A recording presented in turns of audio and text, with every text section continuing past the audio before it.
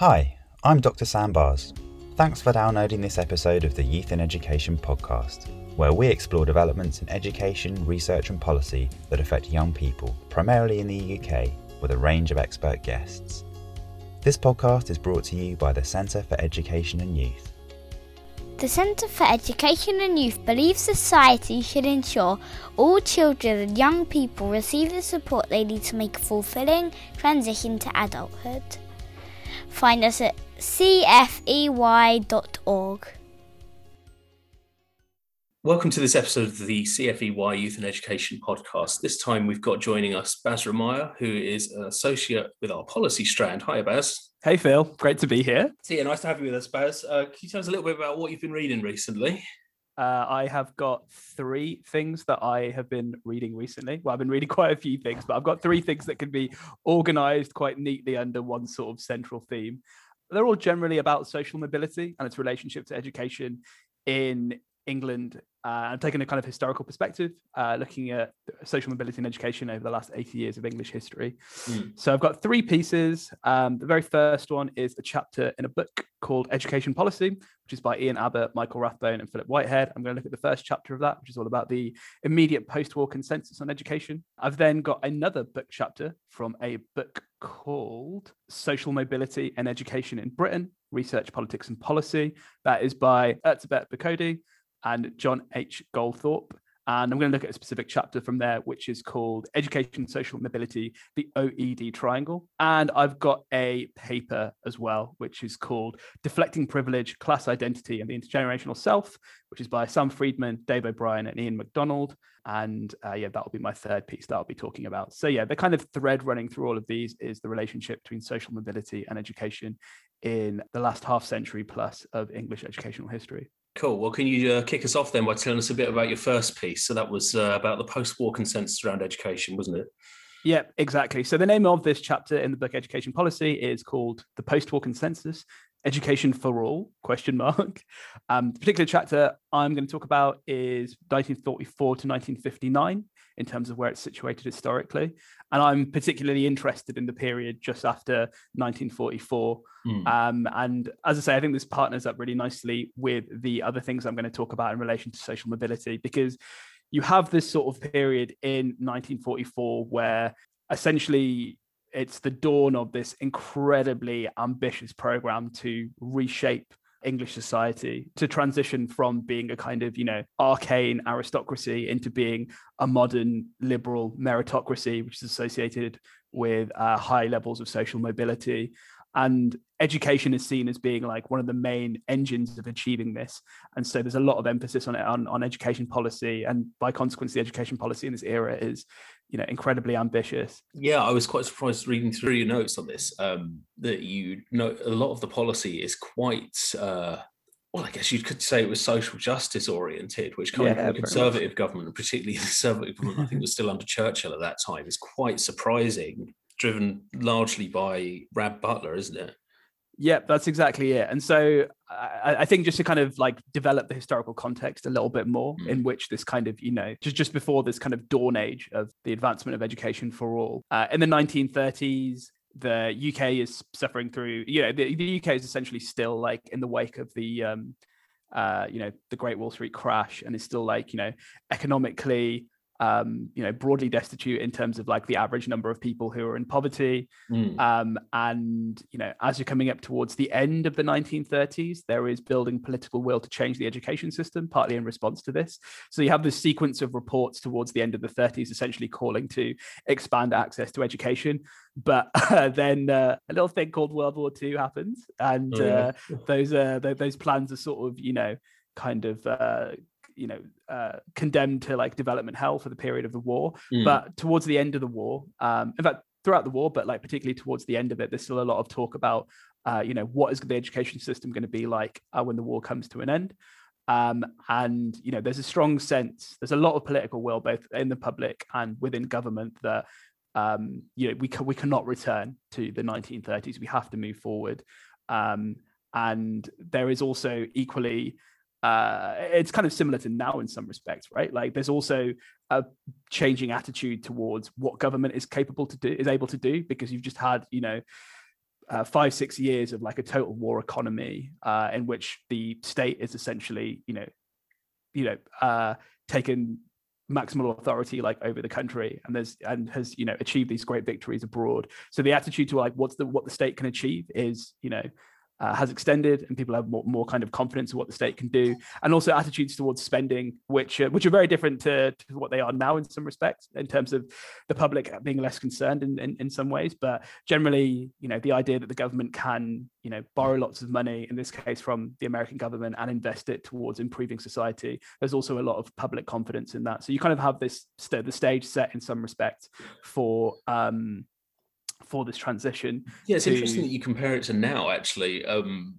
Like, we have been through a big disaster, but I mean, certainly the way that the economy's been managed through the pandemic, I think, has been largely a case of shrugging our shoulders and abandoning things to the free market. It's certainly the impression that I've got. We've been very reluctant to close any businesses or schools throughout the entire process for fear of the economy collapsing.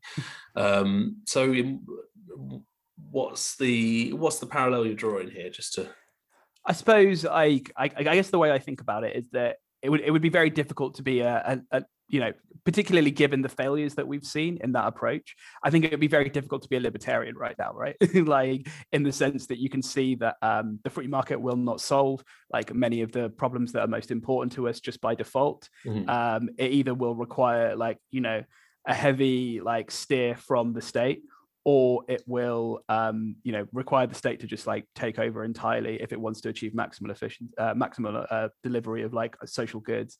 And that's definitely been like a noticeable kind of like difference maker between countries who've had like a very successful response to the pandemic and countries that have had a significantly less successful one. So there's a sort of like return of optimism about like what centralized state power can achieve. And I think those sentiments were very strong, like in the 40s, in terms of it's coming out of the war, in the sense that witnessed the power of the state very strongly throughout. It's also worth emphasizing that like for those who were at home during the war, those who weren't away fighting, there were like noticeable improvements in living standards. So rationing by the government massively reduced malnutrition, which was a huge problem throughout the 30s. Average life expectancy for the non-combatants like increased throughout this entire period. There was a general sense that like when the state takes over, our lives can get better. And that being a kind of really central part of like why there was like the popular will to sweep out the Churchill government, which was more reserved in its post-war plans, and replace it with the the enormously ambitious Labour government under Clement Attlee. But in a sense, I don't want to draw too much attention to that, because it's also really important to characterize this period just after the war as being defined by what is frequently called the post-war consensus, which is the fact that there was general agreement between the Labour Party and the Conservative Party that you needed to have a really strong welfare state, that you needed to make society like broadly more egalitarian. That was a kind of there was a broad kind of agreement between the parties about that. There were certain disagreements about like the means of doing that, and there were certain disagreements about specific elements therein, but broadly there was a lot of agreement about that. I suppose they were also trying to prevent I guess revolution is the word. The Soviet Union had become a superpower. Exactly. The CPGB was its height. I think it reached its peak membership in the 50s. So I imagine the Labour and the Conservative Party would not benefit. Both parties would not benefit from that. So I imagine it's time to give some concessions. Like just classic capital, right? Like just responding to the opportunity for social reorganization with some kind of reforms to quell kind of revolutionary spirit. And that is completely spot on. I mean, throughout the 1930s, and particularly towards the tail end, like the central concern of the British establishment is communism. It's not fascism. It's very much about communism. And that's part of the reason why there was a sort of like a staggered start and a somewhat muted response initially towards like the rise of fascism in Europe, was because the fixation was very much on communism. And I mean the Labour Party being like a a parliamentary party who therefore also have some kind of stake in like the established order were also very conscientious of that, and therefore this reformism was the kind of the approach that they ended up taking. But these reforms were, I don't want to kind of denigrate the reformism here, because these changes were like vast, and in terms of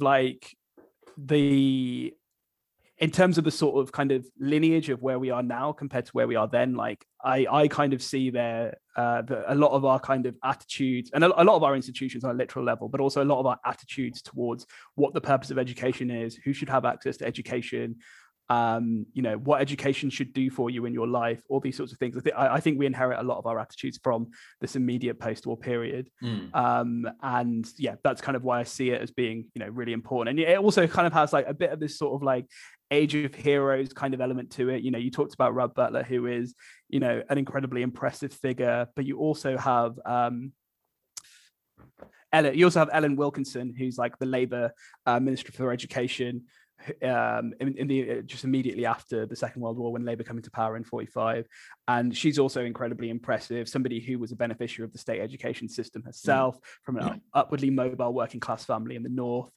Really committed socialist and really committed to the cause of expanding, education for all, and having other people benefit from the educational system in the way that she benefited from it. So you just have this kind of age of heroes type thing, where you have all these really impressive kind of figures sort of almost working in concert with each other to advance the cause of equality in education. So like on the face of it, there's lots of kind of, there's lots of beauty there, essentially.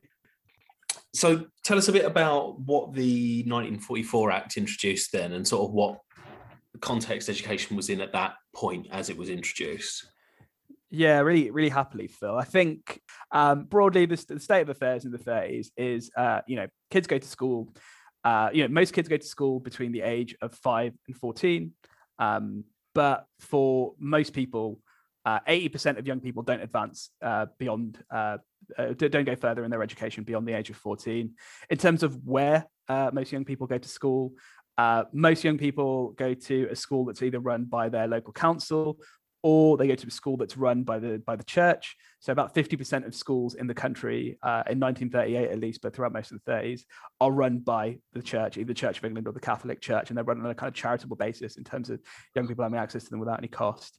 There's also there's just a very disorganized panoply of lots of different schools for both at primary level, but also for post-14 kind of secondary level as well. There's technical schools and trade schools and all sorts of things.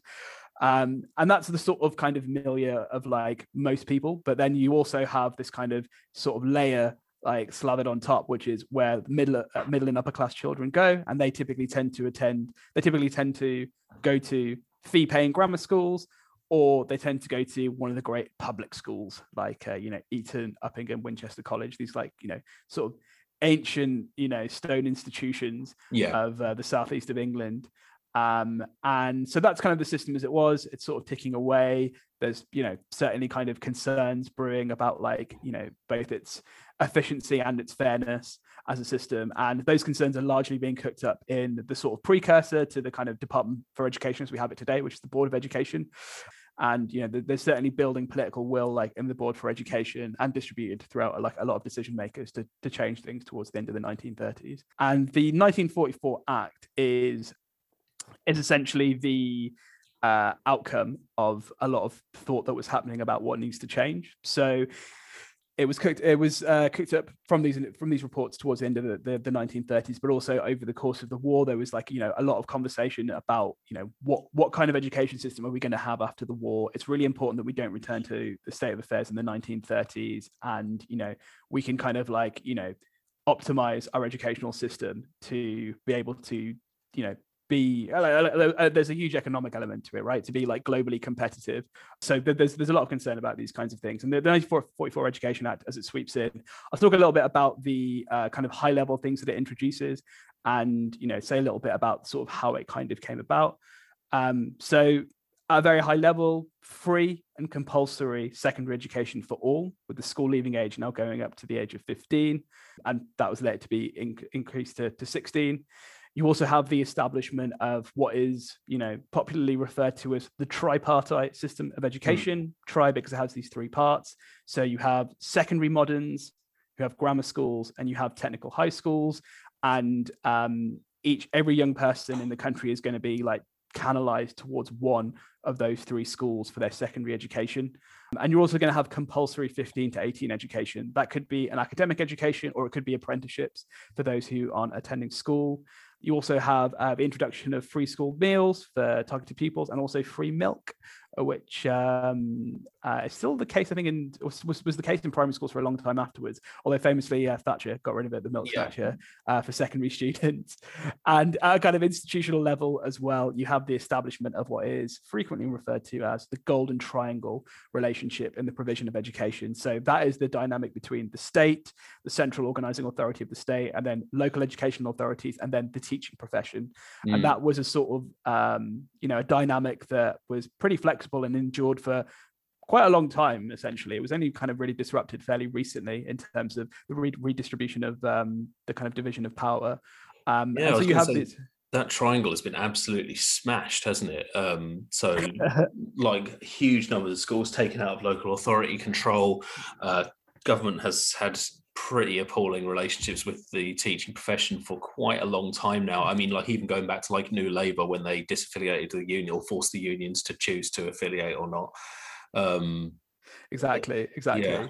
And yeah, like it's I mean the state has much more authority and power now than it ever did, which is strange because also there's been a big compulsion towards decentralization at the same time. So that triangle, despite having endured so much and having been generally flexible, and generally like the kind of vision at this time was a system of education for all that is centrally determined but locally delivered, but they're being like really important, like devolution of powers to the teaching profession. So in this period of time, like the job of the local authorities is they build the schools, they staff the schools, they maintain the school buildings, that kind of thing. The teaching profession basically have like total autonomy as to what they teach, and also teaching methods and that kind of thing. And there's definitely like a bit of a boom around this time in like progressive kind of thinking in education and progressive approaches to education.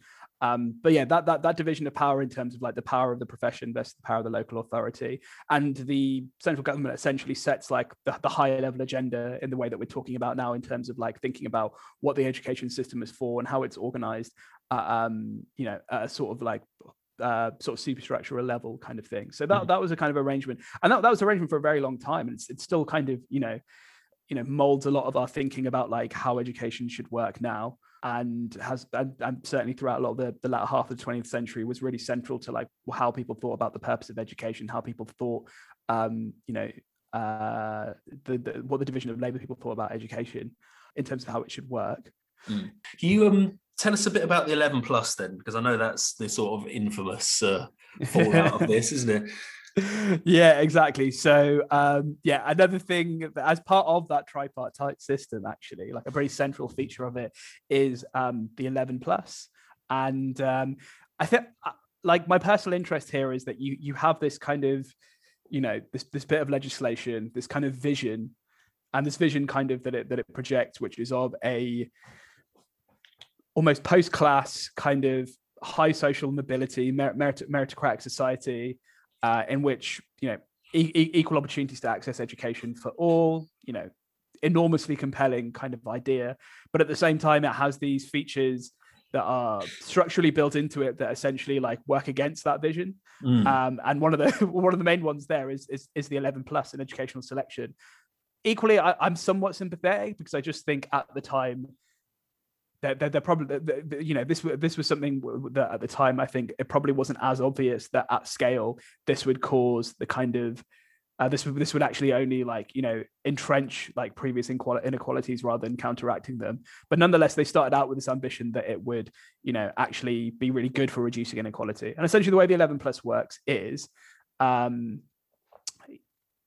starting point in the 1944 Education Act is that peoples fall into different types. Like there are different types of children, and they can be kind of you can sort of like carve out the differences between those types based on different aptitudes, different interests, different abilities.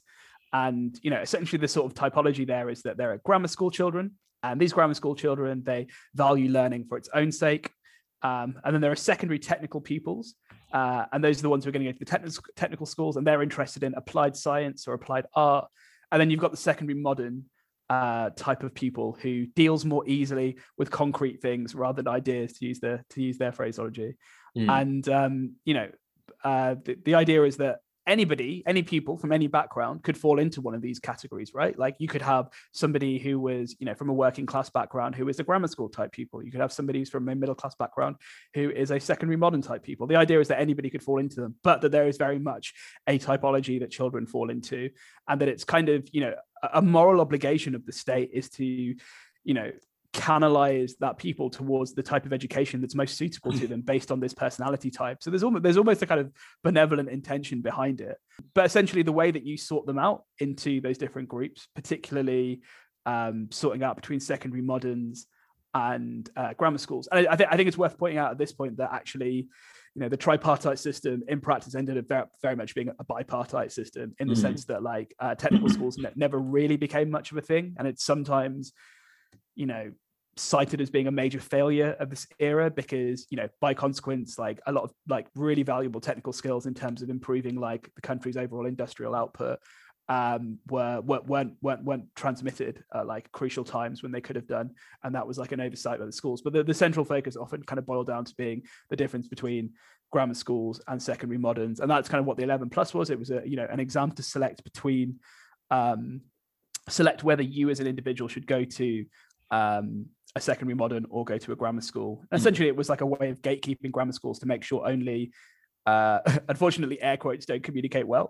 on a podcast, but air quotes, it was to make sure that only smart children went to grammar schools and less smart or deals more readily with concrete things rather than ideas type children went to secondary moderns.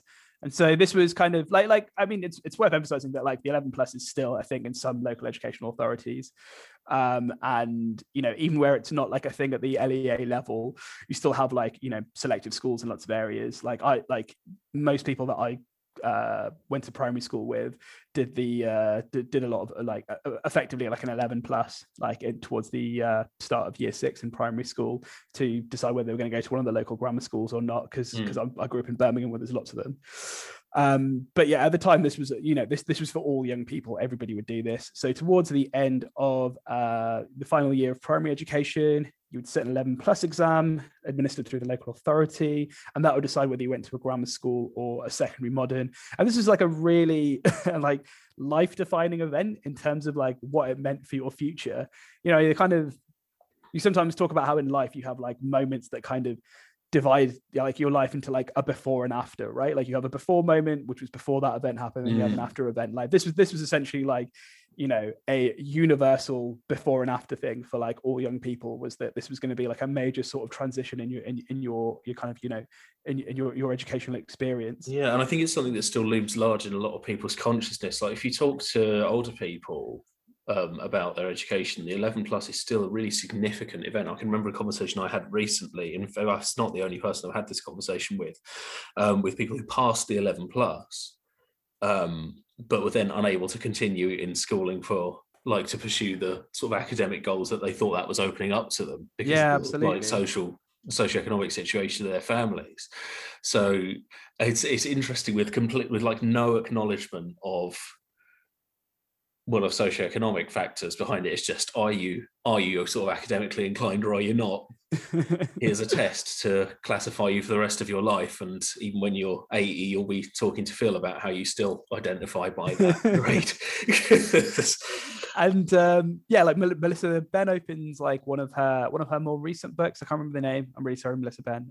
But you are great. Opens one of her recent books by doing I think it was quite an informal survey that they ran through her charity, essentially looking at attitudes towards the 11 plus from people who took it. And the sort of open text reports from people about how they just felt like a total failure after failing the 11 plus, and how that kind of sort of steered their mindset towards thinking that they were stupid for pretty substantial periods of their time and made them like, you know, consequently less ambitious and all this sort of stuff.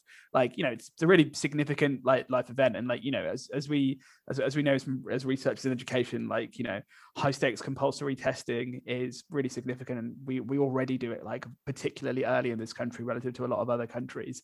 And, you know, here's the thing is that we used to do it like in a really consequential way for all young people at the age of 11. And in terms of what you were saying about like loading the dice in favor of like middle class students, so the 11 plus went on to become more like what it looks like now for some selective grammar schools, which is that, you know, it's kind of more of an IQ test with like the sort of maths and like verbal and non-verbal and all of the stuff. associated problems with those. Yeah, right.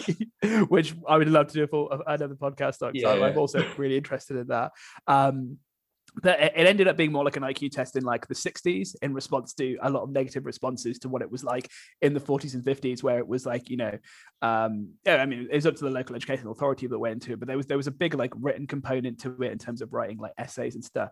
And the essays are like literally on like I've seen like essay questions from like 45 that are like, you know, describe the role of servants in a household. And it's like, well, I mean, you know, there's certainly a chance that like, you know, you might be like the child of like, you know, domestic laborers, in which case that might be something that you know about, but like, you know, proportionately, like that's less likely to be the case. What's more likely to be the case is that if you're middle class and you read that and you have servants, you're like, yeah, I know how to answer this. Like, I have lots of experience of being around servants and like situating their role in the household and that kind of thing, right? Or at least that you have the cultural capital to have read about them or consumed some kind of media in which so like, I don't know, reading Jane Eyre, for example. Exactly. Yeah, because another set of questions that I've seen were basically just about comparing and talking about different classical composers, which again, like, is, you know, obviously something that you've probably had more access to if you're from a middle class background, and culturally your class like values those particular artistic outputs as opposed to somebody from a working class background which has its own kind of artistic outputs that it values, right? Like, so yeah, I mean the dice were very much loaded in terms of the content of these exams already. Yeah. And in terms of comparing it to like now, there was also pretty much like you know, like passing the 11 plus or passing selective grammar school exams is just like a huge industry, like in this country, right? Like you just have like loads of private tutoring. Like yeah, I went to like a selective school, and I like, you know, I went to like, you know, a tutor like every week or so. And so did my sister, who also went to a selective school, and that's a huge industry is doing that kind of selection. A lot of this, however, was clustered within schools. So what primary schools would do is that they would essentially spend a lot of the final year of primary school, it's called elementary school at the time, but we'll call it primary for this purpose, spend a lot of that time, you know, streaming students based on ability into target classes based on their probability of passing the 11 plus. And also, you know, it was very much like teaching to the test, right? Like it was just the whole kind of final year of primary school was oriented around teaching to that particular test, rather than, you know, learning in a kind of broad and balanced way. And equally, you know, there was also lots of extra tutoring and that kind of thing. And, you know, very much then as now, you have like upwardly mobile like middle class parents who were also able to kind of, you know, ensure that their child had access to like extra support to make sure they were in a stronger position to pass that 11 plus. And just to kind of like stick with that theme, if that's all right, Phil, like about these sorts of you know, upwardly mobile middle class families, and as we return to the issue of class, you also just have this vexed issue of private schools, like I was going to say, right? Yeah, like, so you had this sort of, I think, poorly executed, but fundamentally, I guess, utopian idea of sorting kids by their sort of academic tendencies rather than by their class. But then, you know, that only applied to people who couldn't afford private schools. And if you could, then you could just sort of choose to completely opt out of that system and enjoy a nice bit of social closure. So yeah, tell us a bit about private schools then in that context. That is so spot on, because yeah, it's possibly one of the most baffling things about the 1944 Education Act is, you know, the sort of disjuncture between this enormously egalitarian vision, and the fact that it almost, you know, in some respects, for the most well-off in society, it kind of leaves everything as it is. So the Act itself, the 1944 Act, doesn't have very much to say about private schooling. And equally, you know, when the Labour government came in 1945 in a massive landslide, they also didn't have much to say about it. So it's not just the Act; it's also the Labour government as they came in. They were pretty quiet about private schools. And this is like the context was that towards the end of the 30s, like, you know, there were, you know, quite visible and, you know, vicious campaigns against private schools as, you know, these great enemies of like social progress, like, you know, while the poor starve, like, you know, people are benefiting from these enormously like powerful educations while young people live in like, you know, destitution and poverty. And like, you know, by consequence, private schools were, you know, sort of keeping their head down a lot towards like the end of the 30s. And this is also the case throughout like a lot of the 40s as well, in response to that, partly because they just didn't want to kind of, you know, put their head above the parapet and possibly lose out on the fact that they were generally being ignored and able to do as they wanted. I think the one kind of thing is that the Board of Education does suggest that 25% of all private schools should reserve 25% of all their places for primary school pupils from the local area who will go there on like a grant aided place. They'll be funded by the local educational authority. But in practice, that basically like doesn't really happen. Like, it does happen in some places, and, you know, there are lots of great kind of, you know, narratives of people who benefited from that and were able to get great education, blah, blah, blah. But like, you know, overall at like a population level, this isn't something that really happens. Well, I mean, that still completely ignores the social context as well. I mean, can you imagine being the quote unquote poor kid right. in the community of people who can afford private schools, especially in the 40s? Yeah, God. Like, regardless of how well you do academically, I think there's a fundamental there's a sort of ignoring of culture there, isn't there? Yeah, in terms of just breezing past what the fundamental issue is, like, exactly.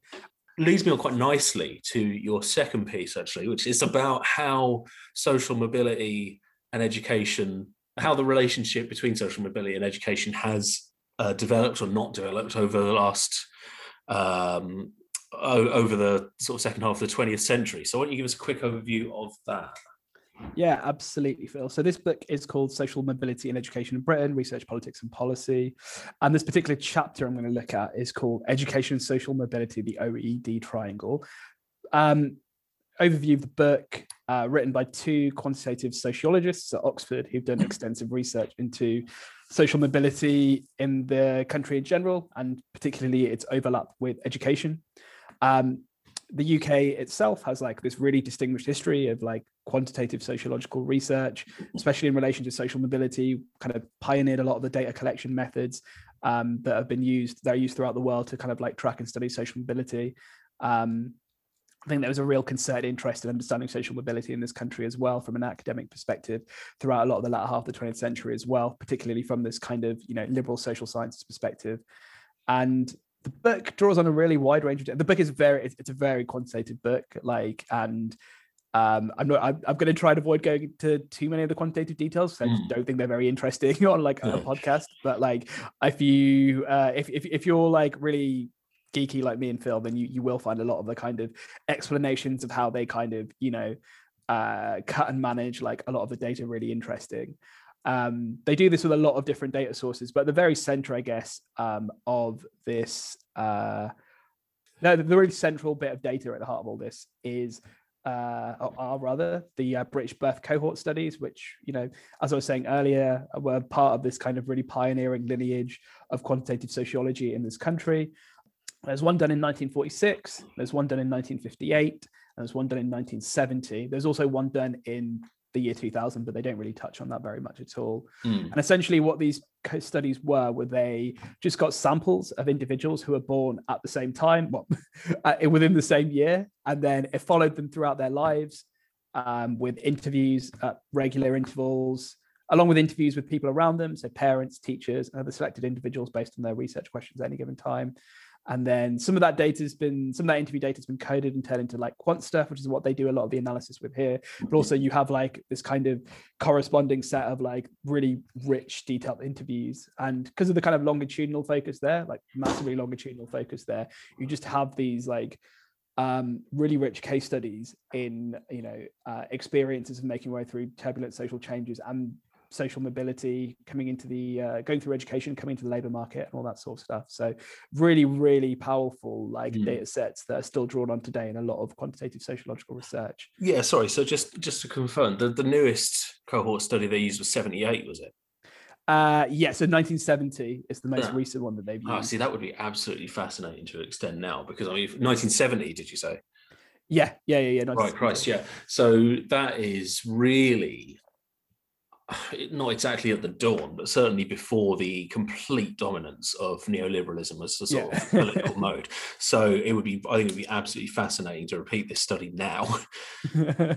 And so particularly the most noticeable one is in the 1958 one, which is basically the people who are in the 1958 study, they're essentially coming into the labor market just as Thatcherism is becoming a thing. So, at the sort of real kind of opening volley of neoliberalism in this country. I mean, obviously there were lots of trends towards neoliberalism before that, but probably one of the most kind of explicit phase transitions there, and it's just really noticeable in the data that they have such worse economic prospects. As a consequence of deunionization, they have way lower pay. It's just really obvious that there's a real transition there, and this definitely comes up in the data in this particular chapter where they talk about the relationship between education and social mobility. So the kind of general question running throughout this book, and particularly in this chapter, is, in politics, policy, and academia, there's generally been this sense that education is going to be the great powerhouse of social change in terms of totally renovating the country, turning it from an arcane aristocracy, as I said earlier on, to being this kind of liberal, democratic, meritocratic, modern nation. And the question is why do people think education is going to be the play a central role in that? And then the other question is has education played a central role in that? And that's kind of the first part of this book is very much looking at social mobility in general within this country, and then the latter half of the book is mainly looking at education's relationship to that. And I think a really powerful conceptual tool they have in here for how to think about the relationship between social mobility and education is called the OED triangle. Would you be happy for me to talk a little bit more about that, Phil? Yeah. Tell us about the model. Yeah. So I hope this translates well over a podcast, because visually it just works really well. But I think if you kind of the OED triangle is a way of representing what the relationship is between education and social mobility, and what needs to be the case for education to be this kind of great engine of social mobility and social transformation. So if you close your eyes and you imagine a triangle, and then on each of the 3 points on a triangle, I'm going to assign it a letter. So on one of the points, I'm going to assign it the letter O. On another, I'm going to assign the letter E. And then another point, I'm going to assign the letter D. And each of those letters stands for something. So the O stands for social origins. So that's the class that you as an individual are born into. The E stands for education. It's about the educational experience and educational attainment that you achieve over the course of your life. And then the D stands for social destination. So that's the kind of class or the profession that you end up in as an adult overall, or at the particular time of measurement. And then if you think about the lines that are connecting O, E, and D, those lines can either be strong or they can be weak. So you could have a kind of strong connection between O and E, and that would, for example, mean that there's a strong relationship between your social origins and the education that you're able to access. Equally, that could be a weak line. Also, you can imagine that there could be a strong line between O and D. So that would mean that there's a strong relationship between your social origins and your social destination. Does that kind of make sense for us? A sort of framework to kind of visualize how this would work. So the idea is that you've got your OED triangle. Yeah, so I guess in an ideal world that we'd want there to be a fairly strong link between. Well, I say in an ideal world, in an ideal sort of liberal democracy, meritocratic society, then we would want a strong link between E and D, and then weak links between O and E and O and D. So your origins don't have much of a don't impinge much on your education experience or your social destination, but your education experience is what determines your destination in the sort of ideal meritocratic model. So is that fair to say? That is exactly spot on. Yeah. So the idea, exactly as you say, the idea is to have like a strong connection between how you do your educational attainment and your social destination, but your social origins should have very little to do with the quality of education they were able to access, and also very little to do with the social destination that you end up in. And if that kind of spec is met, then you would say that, like, you know, education is providing the driving force between social mobility, high rates of social mobility, high levels of velocity of social mobility within a particular society. And the general view was that throughout a lot of the post-war period, was that this is just something that was just going to happen because, you know, you have a much more liberalized economy, and a liberalized economy is just going to sort for a system of maximal efficiency. And it would be far too inefficient to have a socially immobile system, because you would have loads of wastage of talent, you'd have lots of lost opportunities, you would have lots of kind of underdevelopment in the economy. And so, you know, there is just a kind of built-in logic to how liberal societies work, that they are going to produce a system of maximal social mobility. That was the view. To a free market, isn't it? Well, I mean, that's the thing, exactly. Is that, like, you know, it's horrible that we have you know, such inequality in our society, but from the perspective of the people at the top, it's very efficient because they've got a group of people that they can easily exploit for no money. So exactly, it's really interesting that it's got that kind of ideology baked into this conception of it. Yeah. So what's the view then? What does it look like now? So yeah, that's essentially what the chapter goes on to talk about. So you start off by kind of like spelling out this kind of, you know, model, and then it's like, you know, has this model, but particularly with a historical focus over the course of the 20th century up to now, has the spec been realized? Has it been brought into being? You know, is it the case that, you know, O has very little to do with E and E and D have a lot to do with each other?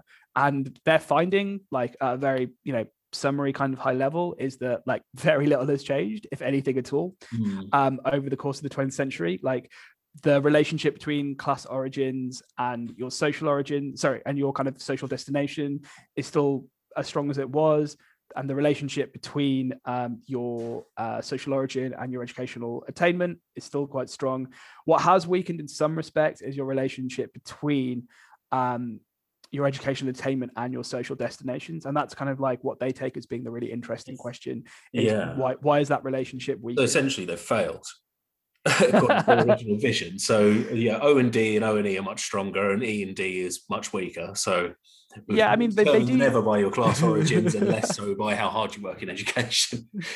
Yeah, pretty much. I mean, they do caveat this by saying that, you know, the relationship between class origins and educational attainment has narrowed, but they also caveat by saying it's narrowed very slightly, and also only at particular educational levels, particularly towards the bottom end of levels of education. Well, yeah, I mean, and fundamentally, you know, if your goal is to increase social mobility, then that's rather immaterial. If the link between O and D has got stronger, and the link between E and D exactly. It doesn't matter if you have a nicer education experience.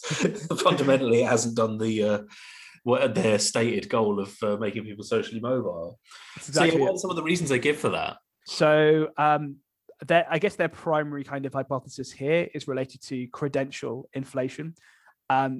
This is probably a familiar concept for a lot of people, if not by that name, because it's been, you know, talked about a lot in the last year in terms of grade inflation and that kind of thing, with the changes to exam procedures this year and last year. And essentially the idea here for credential inflation is, you know, the idea of the OED triangle is that, you know,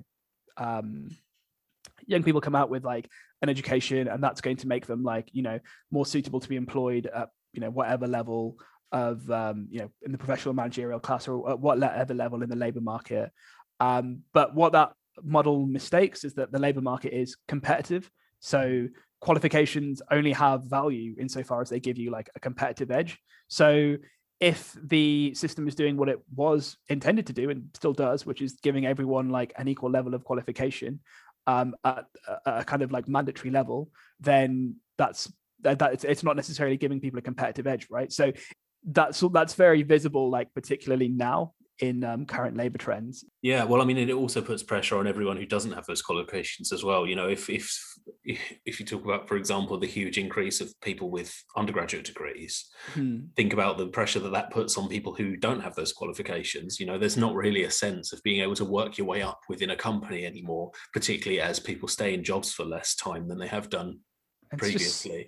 It's just so much kind of like just totally pointless gatekeeping as well with loads of these things, right? Like, so what they try to do to kind of get underneath the skin of this credential inflation a little bit more so is they highlight that one of the kind of oversights, and a lot of the research has been that researchers have generally tended to treat education as like this kind of like absolute good and treat its sort of value as, you know, in an absolute sense. And, you know, there's definitely like a level of description in which that's obviously true, like education is an absolute good, blah, blah, blah.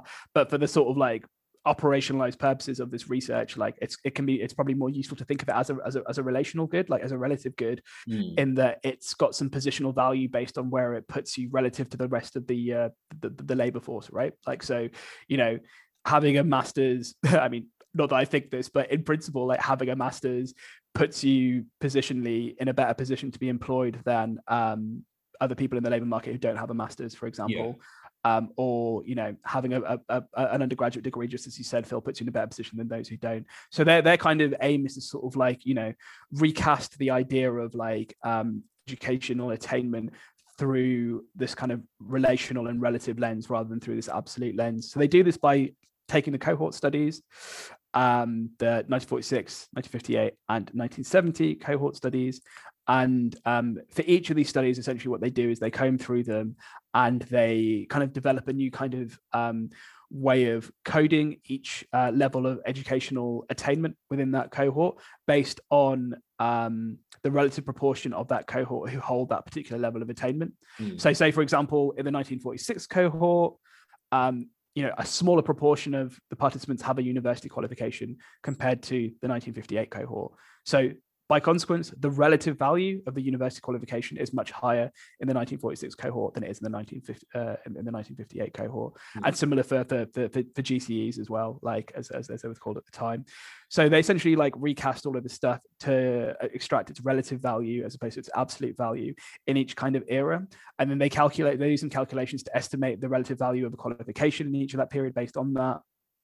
And then what they find, doing this kind of comparative analysis between the different cohort studies, is that there's a really clear tendency for the overall level of qualifications over the cohorts to increase with time.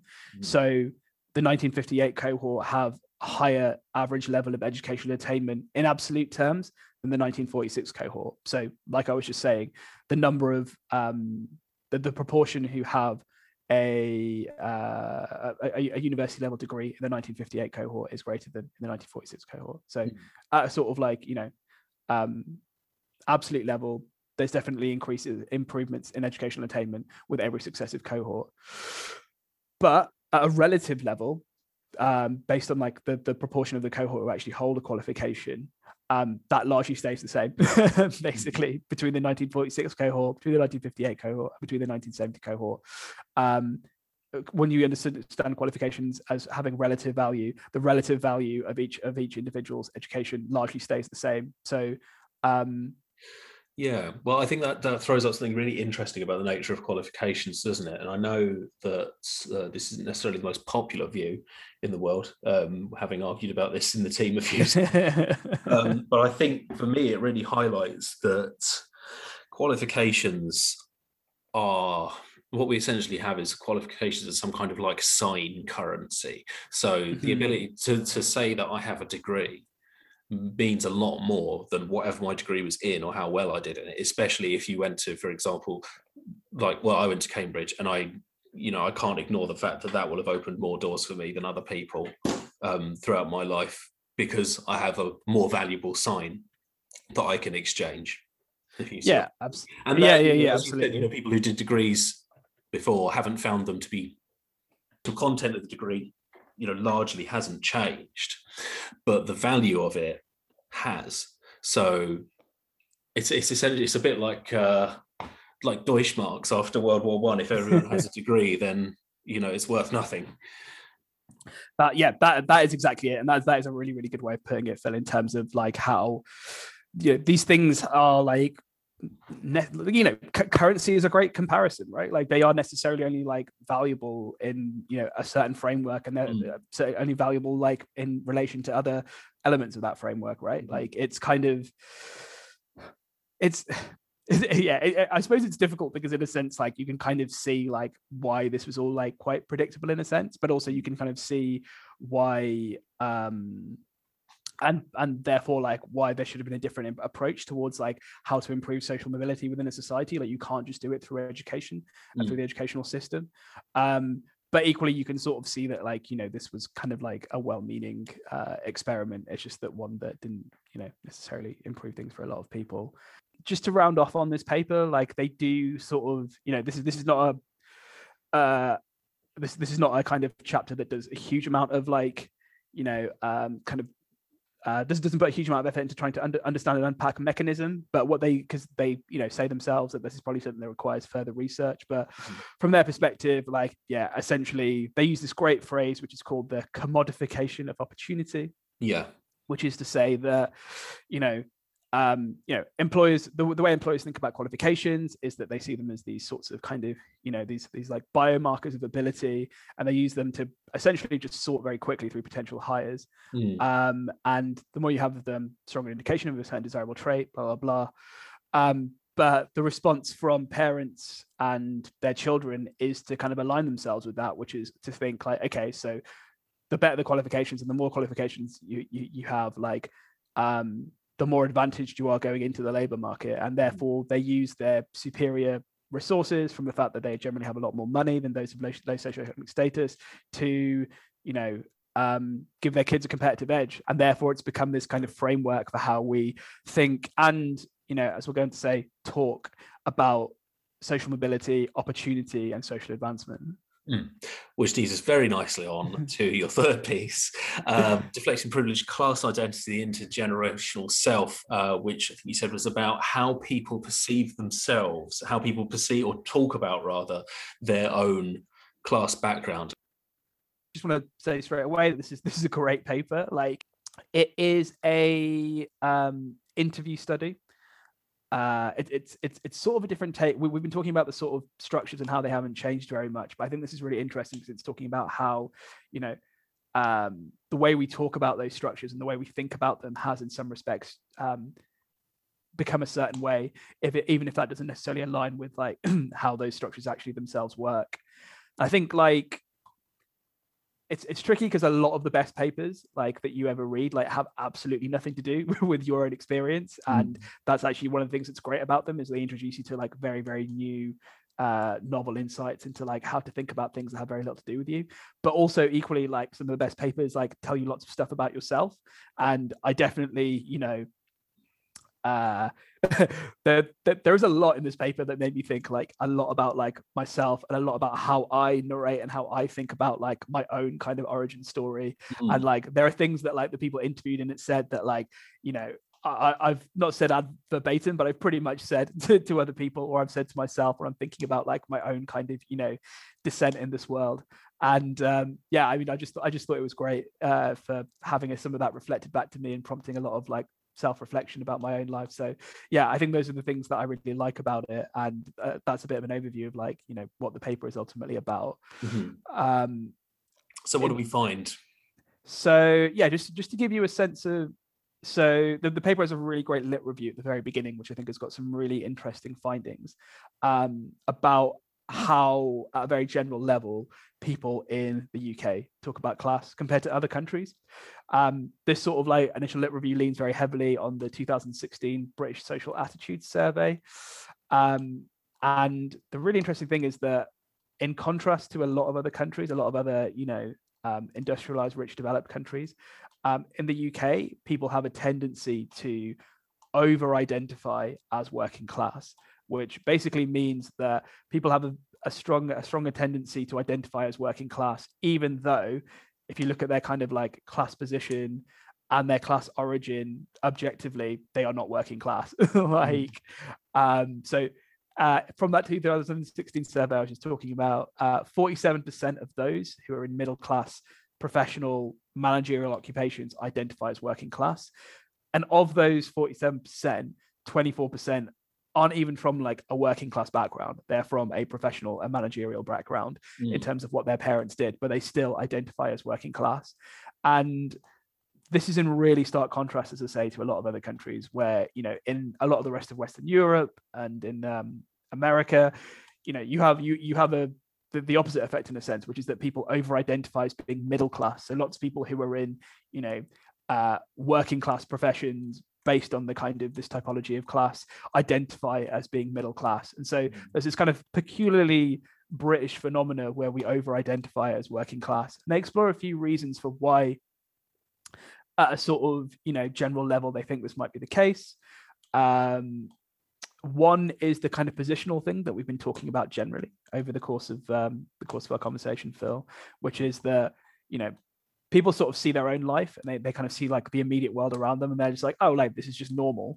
And like describing yourself as like working class seems like a really good way of just saying like I'm normal, basically. And in terms of the positional thing, like it's by as kind of came out again in a lot of these interviews, like a lot of it is by like, you know, describing yourself as something to distinguish yourself from being something else. So I think what this general kind of lit review sets the stage for is the kind of theory that undergirds a lot of this paper, which is that the reason we tend to over-identify as a nation as working class is about this kind of storytelling. It's about one of the kind of real myths that we live by in our culture, even though it's not, you know, socially or economically realized. One of the real myths that we live by is that we live in a meritocratic culture, and by consequence we kind of compress and distort like all of our stories to fit into that meritocratic narrative.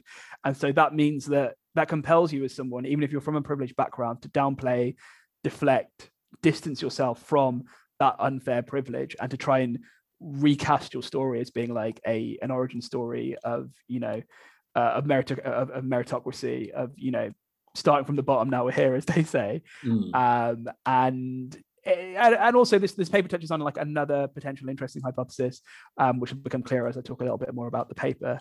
But yeah, just to say a little bit about like the methods that they used. So they interviewed 175 people working for different workplaces, and they selected these workplaces to kind of capture a variety of different workplaces in terms of class composition and different professions and that kind of thing. So you have a national television broadcaster, a large multinational accountancy firm, an architecture practice, and they also talk to some self-employed actors as well. And the aim is really to the focus of this paper is zooming in on those in these organizations who identified as working class, despite them currently being in a, you know, thoroughly middle class profession. And it zooms in even deeper to be about those who are identified as working class, even though they're in a middle class profession, and also have you know, a middle class heritage in terms of the jobs that their parents did. And it's just absolutely fascinating what people said, and the stuff that people talked about is just, I don't know, like I say, it just gave me loads to think about in terms of how I like kind of think about my own kind of origin story. And the most striking thing, right, is like, so they start off each of these interviews by saying two simple questions, right? What did your parents do for a living when you were growing up? And do you think of yourself as coming from a particular social class? And most people who, you know, most people who had correctly identified like the class that they're in, the class that they come from, you know, bang bang, two really simple, like neat and tidy answers to those to those questions. But for the people who are from a middle class background but who style themselves as being from a working class background, they gave these like really long, truncated, like meandering answers, which were, you know, as they describe it, like basically all over the place, like, and, you know, often sidestepping the question and just putting in loads and loads of caveats to explain their answer. Oh, okay, yeah. Often just going like back beyond their parents to talk about their grandparents, and apparently in some cases their grandparents. So from the off, like you just have like a real disparity in like how convoluted answers are to this like otherwise, you know, in some respects like fairly simple, almost closed question. Sorry, I think that's taken a while to sink in. Their great grandparents. Yeah. Yes, some people definitely drew on their great grandparents. Yeah. And I think I've got a couple of like readings from it. So these little vignettes. I think that in one of them, they do talk about their great grandparents. But just to kind of give you an example of the sort of, kind of stumbling around the question, I'm going to read you a little bit from what one of the interviewees said. So, okay, well, I consider my background to be a working class one, even though I don't sound like that. My parents, their parents were all very much like cleaners, taxi drivers, painters, and decorators. And then in my parents' generation, my mum is a hairdresser, but she was of the Thatcher world and was encouraged by her parents to own her own salon. And an incredibly hardworking family. The whole family are really like massively, because my parents, they owned a hotel. Sorry, my grandparents, they owned a hotel. They did everything themselves. They had no staff. They did all the cleaning, all the cooking, all the entertaining, all the decorating, and they all did it really well. So you have this person who's talking about like, their parents being like small business owners, and also their grandparents being small business owners. Right, exactly. Yeah, incredible. It started off with like my parents and their parents were cleaners and taxi drivers, but then also my parents owned a salon. My parents owned a hotel. Like that is fascinating. And like all the caveats and the sort of meandering pace of that. There's sort of a lot of justification, isn't there? I think there's absolutely. Well, as you know, it's like there's the people feel the need to distance themselves from privilege because of the sort of meritocratic mythos that we maintain. Because you're supposed to do well if you work hard. So if you do well without working hard, if you're privileged, then you haven't had to work hard to earn your privilege. Exactly, and like that's a kind of recurring theme in a lot of these interviews is people talking about the fact that they had all these privileges, but they're just emphasizing, like really driving home the point that like, but my parents worked really hard. My grandparents worked really hard. So you have this like another interviewee who is I think worked in TV. Yeah, it was from the TV workplace, and then just talks about having gone to private school on careful savings made by her grandparents, had a deposit to buy a flat based on advance of a modest parental inheritance that her parents worked really hard to provide her with, and set her up to be able to work in TV based on her parents making huge sacrifices, including giving up several holidays. So you're talking about this kind of suite of privilege, but at every opportunity you're emphasizing the fact that like it was earned through hard work. Like there were like sacrifices, there were justifications for it, and incredible as well that it's entirely all of the justification is focused on money as well, right. So, let's just sort of leave aside a deposit to buy a flat based on an advance of a modest parental inheritance. I mean, that is quite incredible. But the one about getting set up in TV is really interesting to me because I think her parents helped her to get set up in the TV industry based on them giving up several holidays. There's not a clear link there to me. And right. Like if they helped her to get set up in the TV industry, then presumably it's because they had contacts. Exactly. And it's and the crucial thing is that like so the hard work thing is almost certainly true, right? Like people often do work really hard, but the fact like that's almost kind of not relevant. Like it's in terms of like saying like what class you came from, like people of all classes work really hard, and also there are people of all classes who may not work so hard. Like it doesn't feel particularly relevant to the question of like your class origin, but this seems to be like a really important point, that this idea that like you're working class because you work hard sort of thing, and the middle class just coast away, or whatever the kind of embedded kind of implicit claim is there. And that's a really kind of a crucial thing that kind of recurs over and over. What's the sort of effect of this then? So I think one of the things is that like another really key theme, which I think is really important for like how people end up thinking about these issues in class and that kind of thing, is that there was this real like enduring thing in like a lot of the interviewees, which is that they talked a lot about having kind of made their own way and really struggled and really scrapped it out to be like where they are currently. And I don't want to deny that those things are probably true, but also there was like a routine ignorance of the fact that they had also been enormous beneficiaries like of privilege, and like a kind of real core feature of like a lot of these like narratives of their origin stories like really downplayed that privilege, and there was a lot of justifying of it, but there was also a lot of kind of trying to tidy it away so it wasn't really much of a thing. And the consequence is that I mean, it's a cliche to talk about like checking one's own privilege and whatever, but like the consequence is that like people often didn't really understand like the enormous role that like their social, cultural, and economic context had played in where they were able to get to eventually in society. And we can appreciate the downstream consequence of that, right? Which is like, you have like what's called like the fundamental attribution error in psychology, which is that people generally tend to see like their own achievements as being like the consequence of like, kind of traits and characteristics that they have inherently that make them sort of superior, and also the fact they worked really hard. And then they see like any of the kind of achievements of others as being like, because of like good fortune and social context and that kind of thing. And the result is that you have this incredibly skewed attitude towards like achievement, which is that, you basically think that you've done everything yourself and therefore others should be able to do everything themselves, when actually you've only been able to get where you are because of, having all these kinds of privileges. And if you want other people to be able to do as well as you, then you need to extend those privileges to them, right? And because the attitude runs in the opposite direction, you have this kind of attitude, you have this kind of perspective, which is that privileges shouldn't be extended to people, like entitlements shouldn't be extended to people, because they should just do what you did, which was have one of these incredibly convoluted origin stories in which you justify like every privilege you've had as being like, the consequence of hard work. So yeah, you can kind of see how this potentially, this perspective infects and steers our like a lot of our like political thinking. I think there's the researchers here are really fair, and like I think one of the things they leave open towards the end is that also there might be something really interesting about identity here, which is about sort of transgenerational identity and how people construct a vision of themselves that isn't just about them and their parents. It also goes back like a little bit further.